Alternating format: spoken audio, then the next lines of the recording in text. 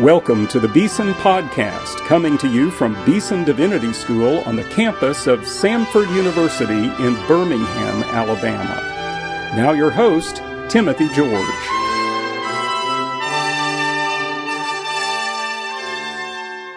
Welcome to today's Beeson Podcast. Now, a lot of the people I interview on the Beeson Podcast are kind of old and gray and wrinkled geezers like me. But today I have a young 31-year-old leader in today's church, Colin Hanson. Colin, welcome to the Beeson Podcast. Oh, thank you for having me, Dr. George. So you represent a little bit of a new generation of leadership in the Lord's church. I first met you at Christianity Today. You were writing for us. You were a staffer at CT. Tell us about your experience going from there to your present position. Well, you know, I actually talked to you the first time I was in college at Northwestern University writing for a campus magazine about the Reformation and the differences between Protestants and Catholics, and you took a long, maybe a half an hour or an hour, and talked to me. Just a nobody journalism student working on that. Goodness, so I didn't even remember that. And that connection was via Christianity Today. So I had the privilege for several years of working as the news editor for CT, and then also doing a lot of the theological coverage, acquiring articles, editing those articles, conceiving them. And that was a great privilege. Then I went to seminary at Trinity Evangelical Divinity School for a few years, did the Master of Divinity, and then accepted a position as the editorial director with the Gospel Coalition coming out of that. And one of the things that's so exciting about the Gospel Coalition is that it's almost a merger, for me, my current position, between what I've done in the past with Christianity Today, a lot of news, contemporary events, rapid response to current events, but then also with a distinctly pastoral focus in what we're doing, with a lot of church leaders in mind. What's going to be helpful to people in their everyday ministry, from general ministry questions to how do I interpret the Bible, how do I interpret the world around me? So it's a fun opportunity with the Gospel Coalition, kind of a position that I made up myself. We're a young organization that's just kind of growing rapidly the last few years. Now, I want you to say a little more about the Gospel Coalition. A lot of our listeners will, of course, have heard of it, maybe checked your website. It's you get lots of hits every month, right? Yeah, it's been growing rapidly the last couple years. It's exciting because we seem to be seeing the Lord at work, really calling His church back to what is of first importance, and that's the gospel. We know that our churches can get sidetracked by any number of different things in many different directions and lose focus on that. So our founders are Tim Keller of Redeemer Presbyterian in New York and D.A. Carson of Trinity Divinity School, and really they came together and attracted a number of other like-minded leaders from around North America, a diverse collection. We have Anglicans, we have Baptists, we have Presbyterians. So you were really a coalition. A coalition, and trying to call for reform in our churches and get back to what the Scriptures teach, and especially to see how all the Scripture points to Christ. So we do that on our website, publishing several articles every day. We do that through book reviews. We do that through media. We do roundtable interviews, bringing different church leaders together and getting them sometimes to disagree, but charitably about things. And we also do events. So we do a women's conference every other year and then a national conference every other year as well. Colin, let me ask you a question. What is the gospel? Well, I think you have to go right there to 1 Corinthians 15, and you got to start there and start to look. That's what of first importance, the life, the death, the resurrection of Christ as the fulfillment of the Old Testament, who died a death, the redeeming substitutionary death for sinners, who satisfied the wrath of God, and ultimately then triumphed over death in that resurrection, and now all who believe in Him are called into eternal life as their sins have been forgiven. We also need to go back and see how Christ's life embodies, really not only fulfills the law, but then also provides for us an example of what that life looks like that only His death and resurrection make possible. You know, it's very similar, of course, to the word evangelical in its root etymology. You know, the proclamation of the good news of Jesus Christ, the Son of God, our Redeemer, our Savior, who paid the price for our sins, rose again, and one day's coming again. I mean, a lot of that gets encapsulated in the Apostles' Creed. It's certainly scriptural. It's a word we hear a lot, and we're going to talk a little bit later in this interview, I think, about that whole question of what is evangelicalism in relation to the gospel, because you've written a book about that called The Spectrum of Evangelicalism. But before we get to that, let's go back to the Gospel Coalition for just a minute. I like what I hear and read about the Gospel Coalition for several reasons. One is everything I see is really thoughtfully done. It has a quality feel to it. You don't put out sloppy stuff. You don't put out, kind of things you have to be embarrassed about and apologize for 2 days later. At least generally. I haven't noticed a lot of that. That's what we're trying.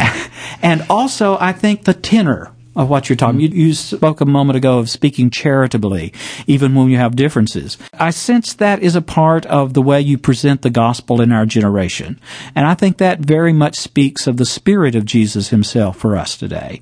So I applaud you for that. Well, thank you. It's difficult to do, especially because one of the things that I discuss often with our Vice President, Tim Keller, is how to survive and thrive in an internet age that is driven by controversy, and yet keep a positive message, that positive message that Christ brought.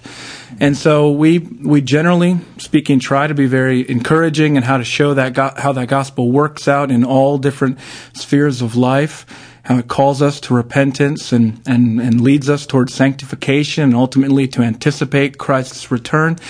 But at times it does also mean that we have to be critical of trends that are worrisome. So the key distinction there is to think, how could I make this argument in such a way that the person who's hearing it could actually respond and maybe even be changed by that? I don't think we always succeed for that, but that's the goal we're trying for, at least. I think that's one of your gifts. As I've come to know you over these years, been friends together, you kind of embody that in yourself. And I think you're in a wonderful position in the Gospel Coalition to advance that, I would call it a tenor and tone of your work. Now, I want to go to some of your writing, because for a 31-year-old, you are pretty prolific. Now, I have a son, Christian George, whom you know. Even more prolific. Well, he's written, I think, now 6 books, but you're right behind his heels with 3 or 4. The first book, maybe it was your first book, that certainly got a lot of attention, was called Young, Restless, and Reformed. It's a great read. Not a long book, but a very exciting book. Tell us about Young, Restless, and Reformed. Well, that was another project that you helped me a lot with, and that went back to my days with Christianity Today. It was a cover story in 2006, and a lot of it was a journalistic exploration of my experience. I had the privilege in college of being involved in a Campus Crusade for Christ group, and it was very common in this group that we were Bible centered. Everything that we did had to be rooted in Scripture, very evangelistic. It's what you've come to expect from Campus Crusade. But then also, what I think was so key, we were theologically inclined and respectful of the Christian tradition. And that was all very natural for me because of the people who modeled that in my life, people who were seminary students and pastors. And so when I got to Christianity Today, there was a lot of talk about different trends in the church. And at the time, around 2006, a lot of publishers were looking at the emerging church. That was kind of a herald of the future. What is the emerging church? Emerging church, well, there's a lot of different dimensions there, but at the time, that was all just getting sorted out. You might have somebody like Brian McLaren, who'd be really pushing the envelopes on orthodoxy, calling for a wider orthodoxy, which meant in some cases denying orthodoxy. But then you'd also have people ascribed in the emerging churches like Mark Driscoll, who would not be doing anything like that, but might be open to different ways of doing church today, or a different presentation, at least, of church leadership. So there was a lot of talk about that. Publishers were really cranking out books. And a little bit it just wasn't something that I recognized in my experience. it seemed to be something that was especially characteristic of people who maybe went to Christian colleges, which I had not. I was, if I was reacting against anything, it would have been more of a mainline upbringing rather than... You were Methodist, I right? was United Methodist growing up, and there were some good aspects of that for sure, but not in my specific local church. The gospel not regularly presented, not central, and the Bible not regarded as the ultimate authority. So that's why when I got to college, I responded so eagerly to people who would preach for 30 minutes and teach me scripture, and then who lived out the gospel. It just really made a difference in their lives, and they were distinct from others that we lived around. So it was trying to bring together in Young Restless Reformed what I had experienced in my own life, and then what we were trying to discern as journalists in the broader evangelical world. And then we kind of turned our attention back toward my experience, and the essential journalistic question was, is this just me and my little group of friends, or is this a much wider phenomenon? And so we started to look at things like, why is John Piper so popular today? Who is Mark Dever, and what are the 9 marks of a healthy church? And what's this sovereign grace movement that seems to be kind of a charismatic Calvinism? What's happening in the Southern Baptist Convention? Why is Southern Baptist Theological Seminary? Why did it change so much? Why did it need to change in some ways? Just traveled around, visited these different places, and found that there really was a rather dynamic and growing movement and a coalition, to come back to what we were talking about before, a coalition of evangelicals crossing denominational boundaries, trying to keep that primary focus on the gospel, but also understanding it in a particularly reformed way. So something of a populist movement in the way that there's a groundswell. It's coming from different quarters, and yet there are certain central themes. There's a strong appeal to the Reformation, to the sovereignty of God, to the primacy of Scripture, to the seriousness of living a holy life. I think that's a part of it too.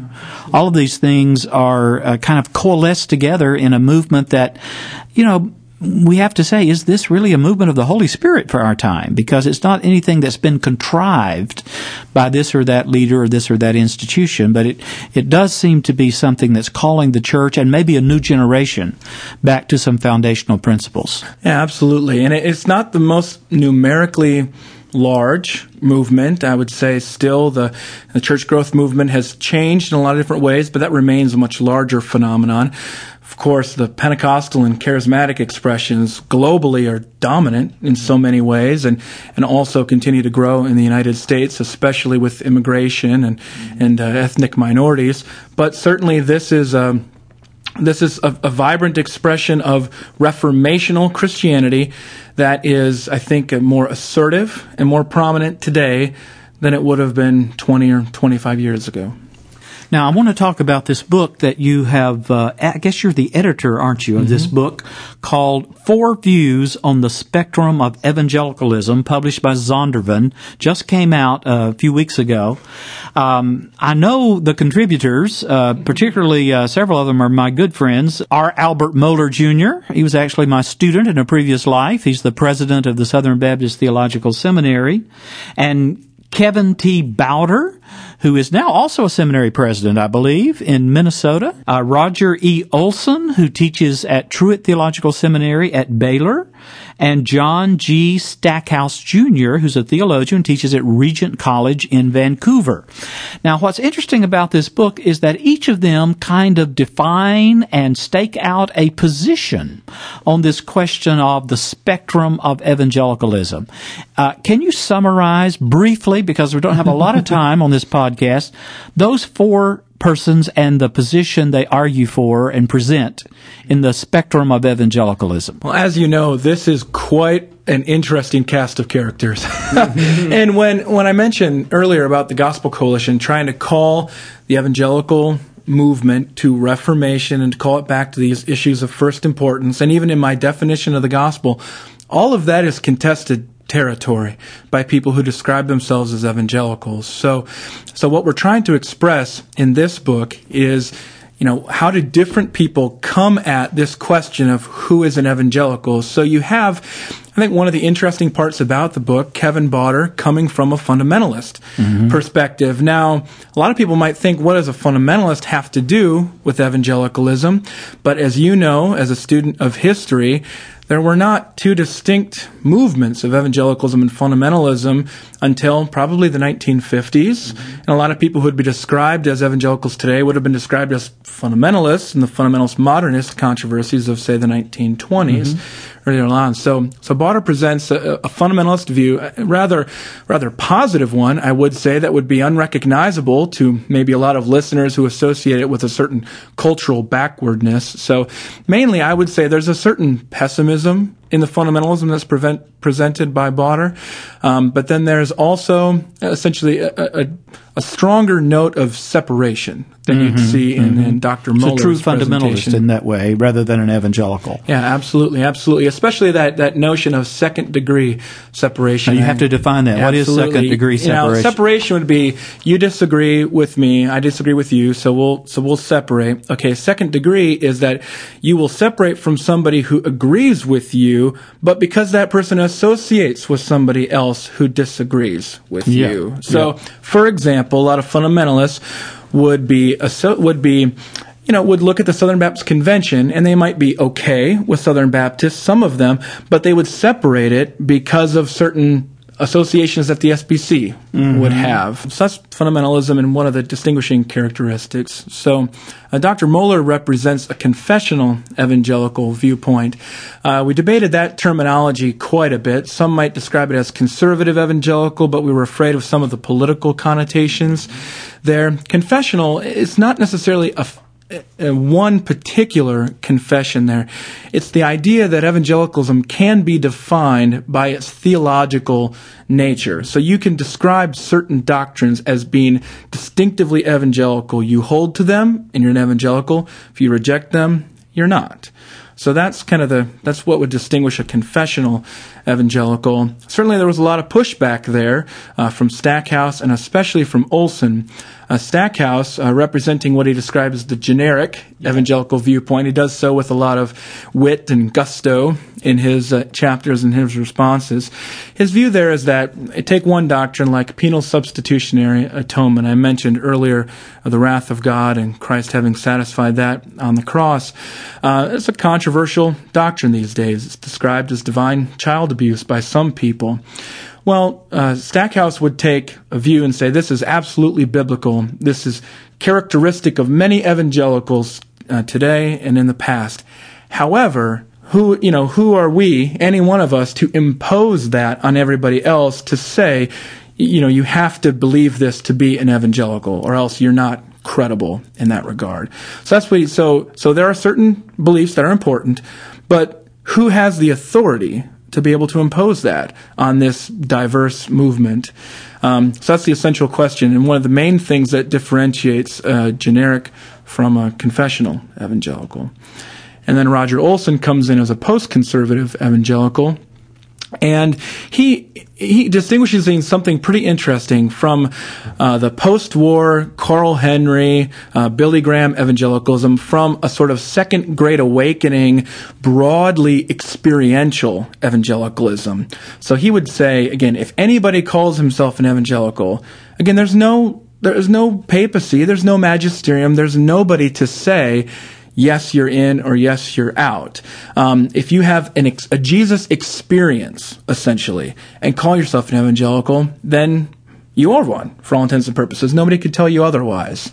So that's the expression that he teases out. But you can tell then there's going to be a lot of disagreement there among the contributors. That's 4 views. We could probably add a number of other views as well. I would like to give a response to all 4 views. However, we don't have time for that. But I thought it was really interesting the way you set up the book, because you have these 4 principal positions articulated by these individuals, and then you have each one of them responding to each one of them in order, so that the book has a feel of something like a conversation that's going on, and that makes it a very interesting book to read and to learn from, rather than just having 4 different blocks of material. You have a kind of interactivity going on all the time. as a very well thought out. Of course, there have been other books on these different four view approaches, but I think it really worked with this one. Maybe because the issues are so visceral, they're so live in a way. A lot's at stake for these people in this particular discussion. It seems like it could be an academic issue in one sense, but for readers, I think this is a helpful way to explain the significance. Take what we saw last year with Rob Bell's book on hell. Okay, so is Rob Bell an evangelical? Well, he doesn't really like labels. I mentioned the emerging church before.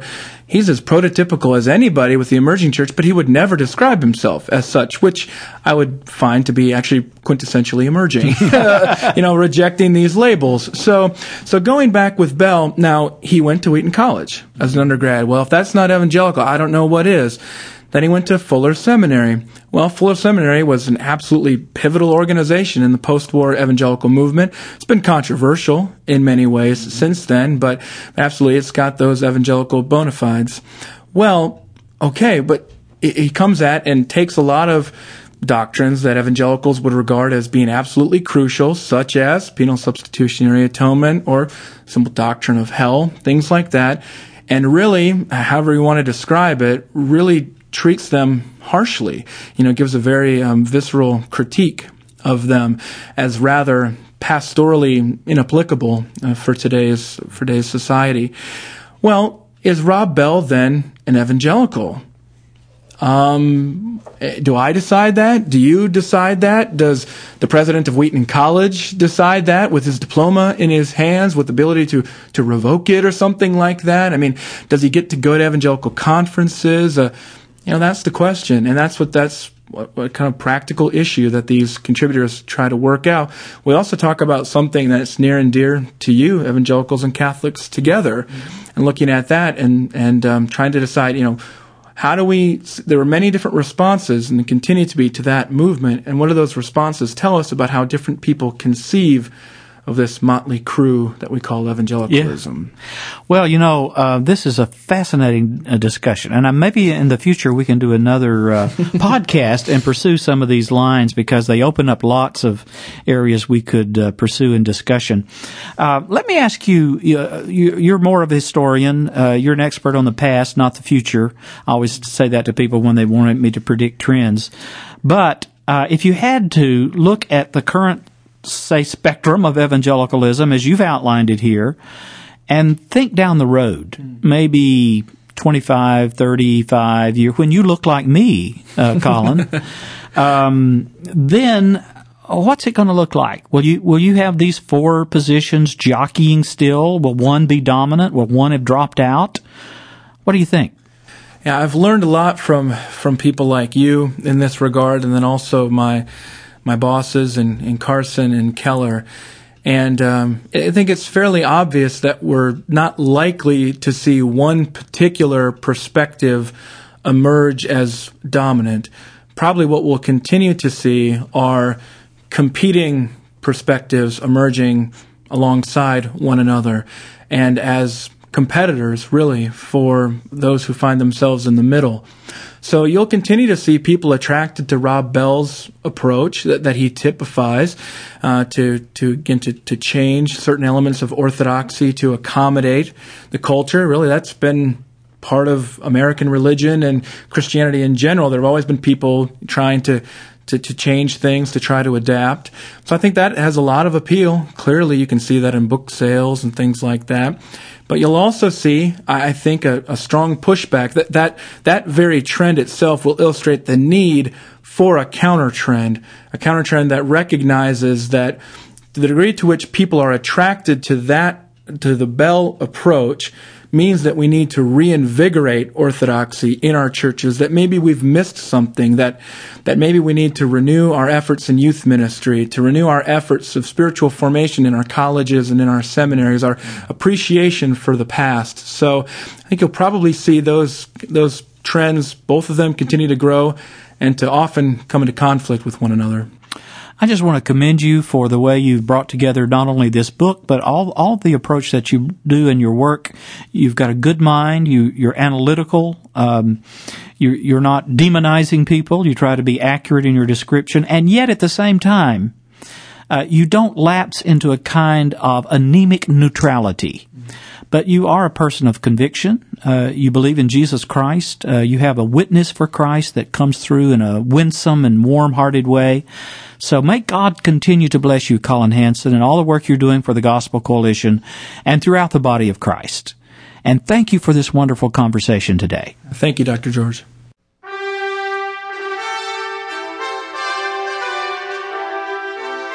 You've been listening to the Beeson Podcast with host Timothy George. You can subscribe to the Beeson Podcast at our website, beesondivinity.com. Beeson Divinity School is an interdenominational evangelical divinity school training men and women in the service of Jesus Christ. We pray that this podcast will aid and encourage your work, and we hope you will listen to each upcoming edition of the Beeson Podcast.